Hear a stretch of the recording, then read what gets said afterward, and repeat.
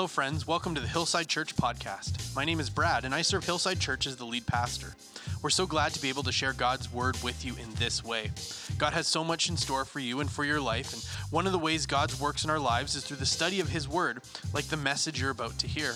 Our prayer for you is that as you share in this message, if it's me preaching or if it's someone else, is that God's word would minister to your heart and life in a most powerful way.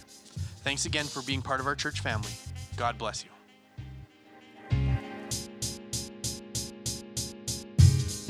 Just like last week, if you want to follow along in your Bibles for our message time this morning, you can turn to Luke chapter 23. We're going to continue to look at there as we're approaching Easter and the celebration of the resurrection of Jesus Christ. What we're doing to get us there, to get us from where we are to Easter, is we're taking some time to look at the words of Jesus from the cross. The conversations that he had, the comments he made, and the prayers he prayed. And last week, we want to see the words that were spoken at this most profound moment in history and see what they can mean for us in our lives today. And last week we talked about some of the specifics of crucifixion, the hows and whys of people being crucified. How did the Romans do it? Why did they do it? How did it work? And we're not going to go back over all of that again today. But what I do want to highlight for you, and we touched on this a little bit last week, and I want to expand on it a little bit this morning, is that crucifixion wasn't a common punishment. It wasn't the go-to. It wasn't, somebody did so, crucify him, that they weren't throwing out crucifixions like candy. It wasn't a common punishment. It was a punishment that was reserved for people they wanted to make an example of. It was something special. Crucifixion was an event. It took effort. This wasn't something that people were given to simply because they had broken a rule or they had broken a law. It was a statement and it was a message for the worst of the worst. That if you received crucifixion, you were meant to be made an example of. And so as we walk through this story, we're going to see that it was Rome making an example of people, and it was used to demonstrate against people that Rome thought needed to be shown something. And crucifixion, Rome was saying that you're not just guilty, but you're guilty of a crime so great that you deserve the most agonizing death that we could come up with. That you're guilty of the most agonizing, monstrous form of capital punishment that we could come up with. But when you were crucified, it wasn't just the crucifixion where it ended. Now, for the body, it ended there. But for the Romans, when you died in crucifixion, what they would do with you was they would functionally take your body down off the cross and throw it in the dump. They would take it, they would throw, for if you're crucified in Jerusalem, your body was thrown in a place called the Valley of Gehenna, which was like essentially the garbage dump for the city, where all of the garbage was taken and it was burned. And that's how they got rid of it. And so when you were crucified in Jerusalem, as they took your body down, that's your final resting place, was in the garbage, your body being burned up. In the end, the Romans wanted to make sure that as you were guilty of this, what they wanted to ingrain in you and in everyone like you, this is what we think of you. We think you're trash. You're garbage. You're no better than our garbage that we're throwing away. And so when someone is crucified, we know that this wasn't the go-to, but your life had to have gone through some really bad places, and you had to make some very bad choices to end up here. It wasn't like, you didn't pay your speeding ticket, crucify him. You didn't show up to work, well, crucify. That it was saved for the worst of the worst. And this is the punishment that was given to Jesus for the crime of, that's a little bit complicated. One of the practices that they had when you were crucified was on the cross where you were crucified, above your head, they would put a placard, and on the placard, it would say what you were guilty of. Because not everybody who knew that you were being crucified knew who you were or what you were guilty of. So they wanted other people to be able to read what it was that you had done, just in case you were thinking of doing the same thing. So that they could, if you looked and you saw he was guilty of inciting a riot and so we crucified him, well then I know I better not incite a riot because this is my future. And that was the point, was they would hang big signs and it would have what you did so that people, when they saw that you were being crucified, could see what it is that you did. And then hopefully you would think twice about doing that thing. And in verse 38, we read about what Jesus' crime was. We read his crime, the reason why he was up there. And verse 38 says, and there was a written notice above him which read, "This is the King of the Jews." So for Jesus, this was the best they could come up with. Being the King of the Jews, in theory, isn't a crime. Now, if you're Rome and you're worried about an insurrection and all of these things, yes, it would have been. But the best that they could really come up with was some snarky, sarcastic, non-charge. Well, he claimed to be the King of the Jews, and that's why he's here. And so this is the scene that we come to this morning as Jesus is hung on the cross with this charge above his head. It's not a charge. But we read that Jesus wasn't the only one guilty of a crime so great that required crucifixion. Verse 39 will say this: one of the criminals who hung there with him hurled insults at him. We'll come back to what he said in a minute. But I want to stop and just talk for a minute about these other people who were with him. Scripture will tell us that there was two other people crucified with Jesus. Jesus was crucified in the middle, and on either side there was another person. Because crucifixion was an event, like we talked about, because it took work, like we talked about, you wouldn't just have random one-off crucifixions. You would create a backlog and then do them all at once. That you wouldn't just do one at a time. It was impractical. It was too much work and it was too much effort. If you're going to go to all this trouble, we may as well do a few of them at once. And so on the day Jesus was crucified, there were two other men being crucified at the same time as him. Now, depending on the translation of the Bible you have and which passage you read from, you can get some very different understandings of just who these men were. We just read, and you can read on the screen, or you can read if you're on your screen if you're watching at home, one of the criminals who hung there.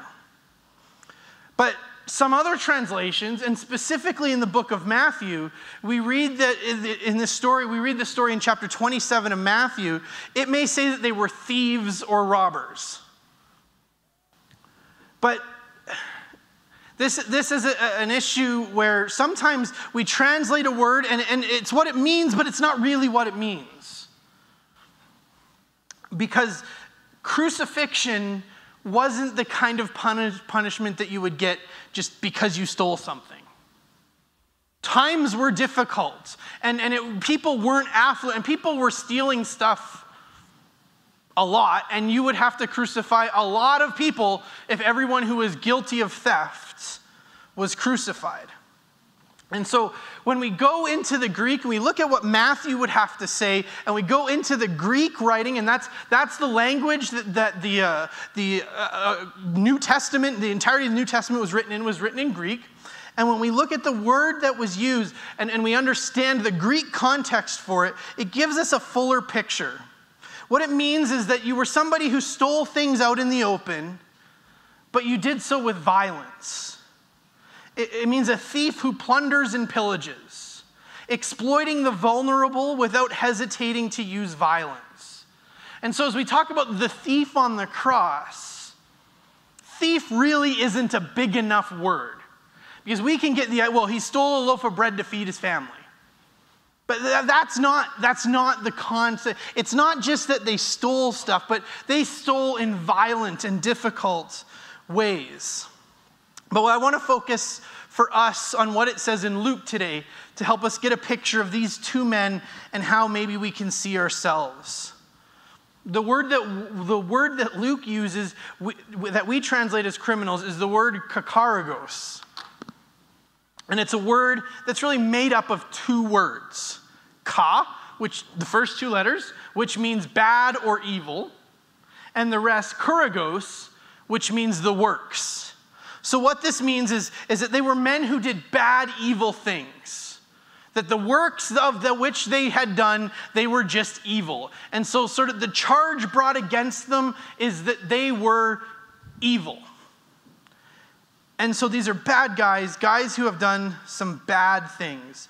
And these are the two guys being crucified on either side of Jesus. They're bad men. And so with that understanding, let's go back to Luke and see what unfolds. Verse 39, one of the criminals who hung there hurled insults at him, at Jesus, saying, "Aren't you the Messiah? Save yourself and us." One of these men joins in the mocking of Jesus. As we read the story of Jesus to the cross, and even as Jesus hangs on the cross, we see people mocking him relentlessly. Aren't you the Messiah? Save yourself. He said he was Elijah. He should be able to come on down. Save yourself. And they laugh at him and they mock him. And now we see one of the men being crucified with him is joining in on that. The sarcastic charges, the crown of thorns, the mocking and taunting of the religious leaders, all of the people gathered there. And now this guy too. But he says to Jesus, "Jesus, save yourself. Save yourself." But Jesus did not come to save himself. That's not why he came. He came to save you and to save me.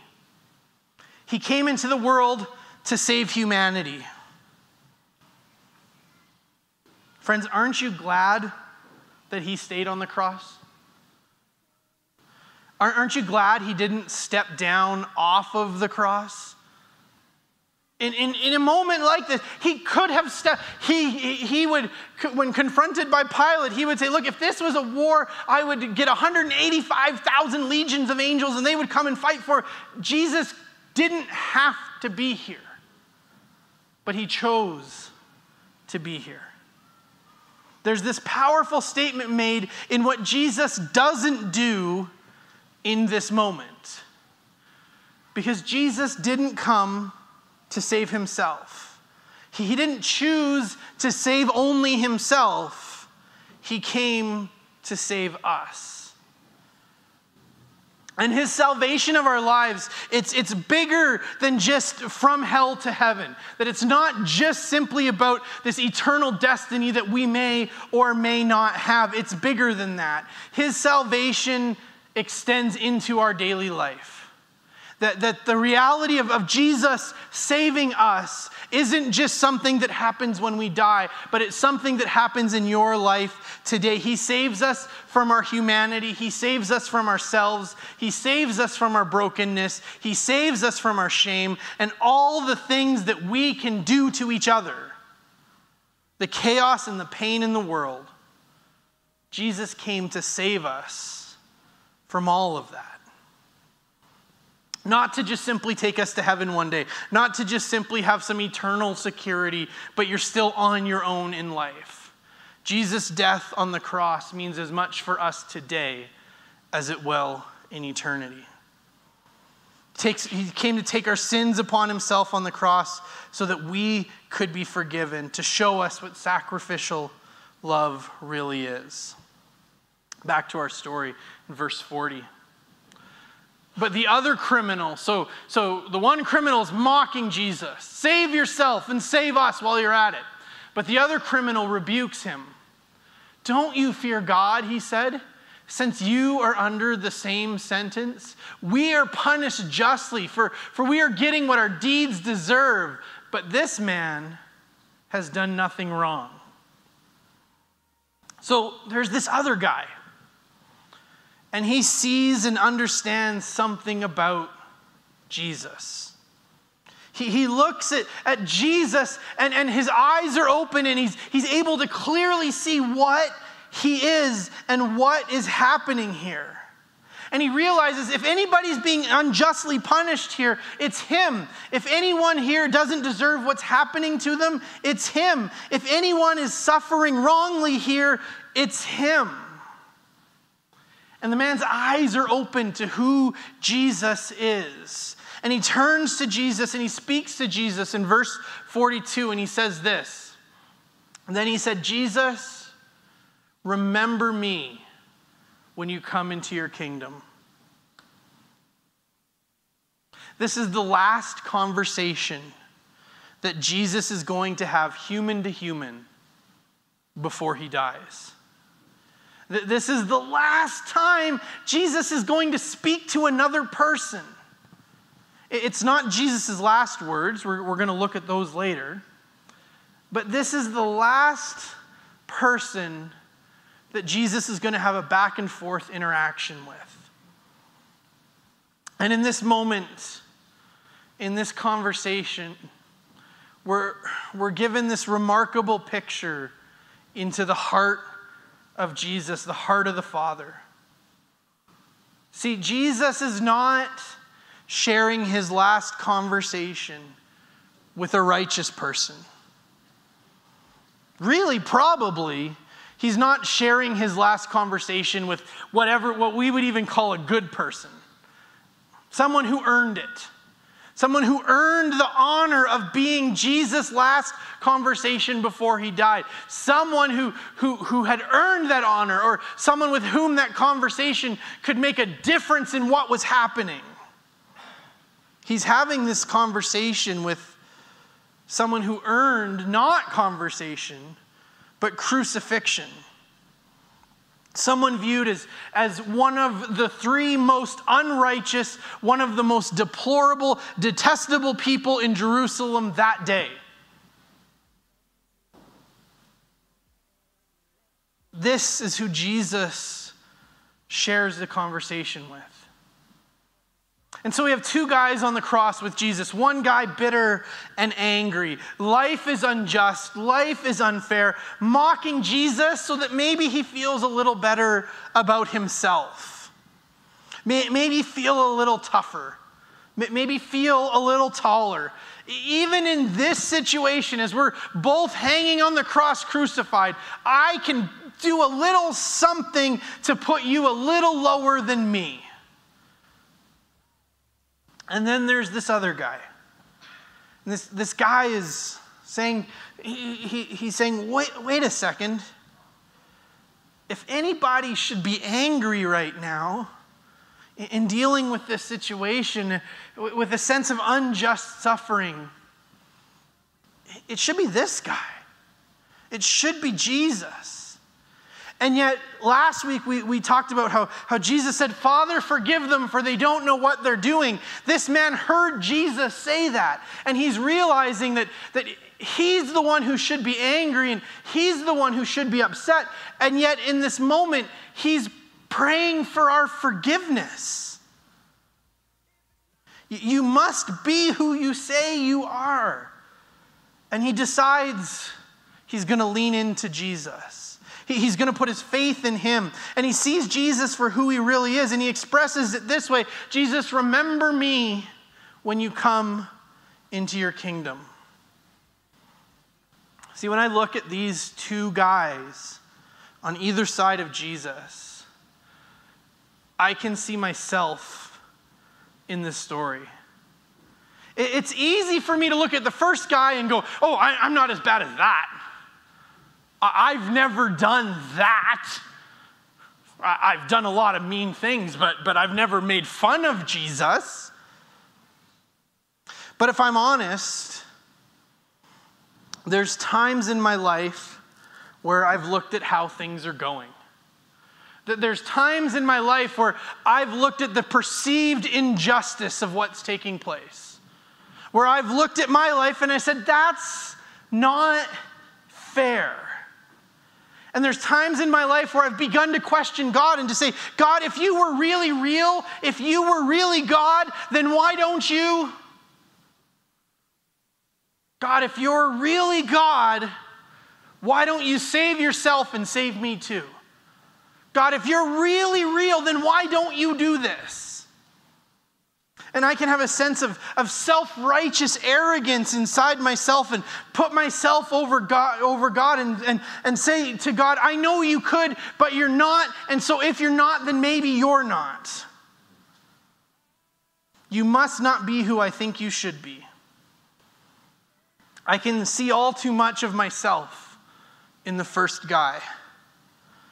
But there are times when I can also see myself in the second guy. I know that I don't always know it all. I know that I don't always understand it. But Jesus, I'm just going to believe in you. None of this I don't know what's going on. I don't, but all I know is Jesus, I trust you for whatever it's worth. I trust you. And we're going to see what happens. And in this moment, this man asks something of Jesus simply from a place of faith. He didn't know doctrine. He didn't know theology.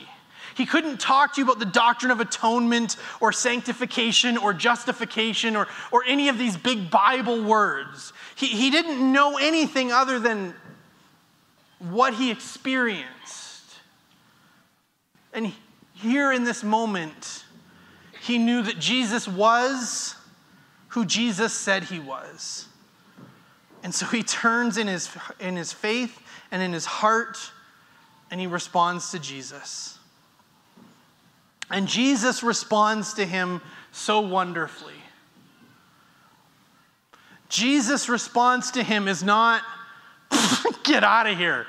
You fat chance. Jesus turns to him as he says, remember me when you come into your kingdom. Verse 43, Jesus answered him, truly I tell you, today you will be with me in paradise. This is a bad man. This is a kakaragos. This is not a good guy. This is a man who woke up that morning, if he even slept at all the night before, knowing his life is over. He woke up that morning knowing, I'm under a death sentence. This day is not going to end with me going back to sleep. I'm going to die. He knew his day only had one ending. And yet Jesus hears this man who earned death. He hears his heart. And he says to him, today, you're going to be with me in paradise. As Jesus was hanging on the cross, paying the penalty for our sin, he made a promise to a dying, repentant criminal. And by the grace of God and the power of God, that promise was kept. The criminal's sins were washed away, and his death that day was his entrance into paradise. Verse 44 in Luke 23 tells us that this all took place around noon. About that, we don't have it down to the minute, but around noon it takes place.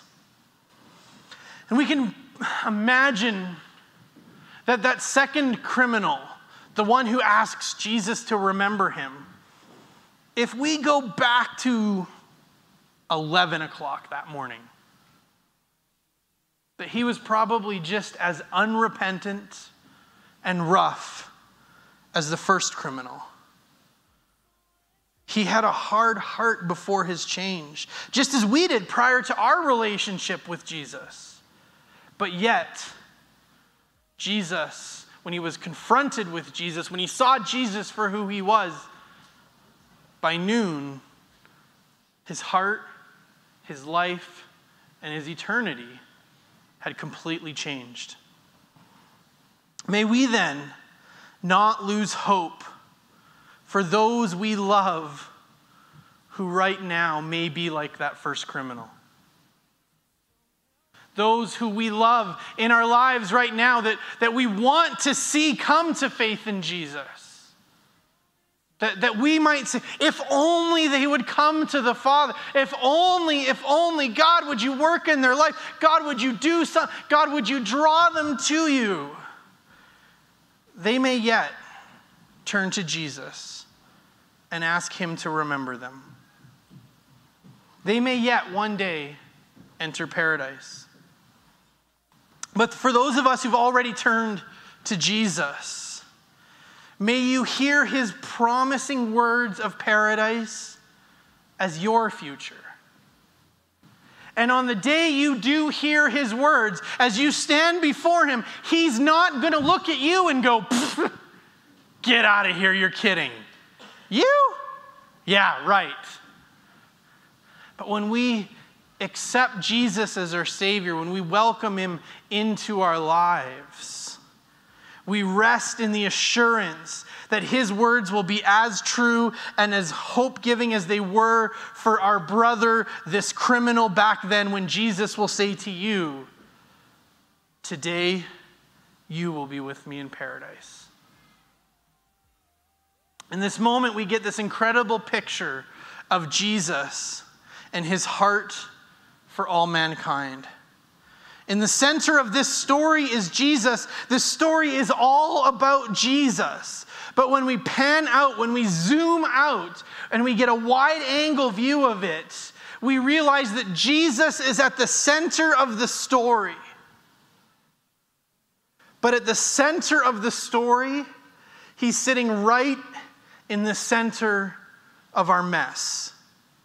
The story includes us, the kakaragos, the worst of the worst that are around him. We talked about how this man had earned death. And for you and for me and for each one of us, the scripture will say, for the wages of sin is death.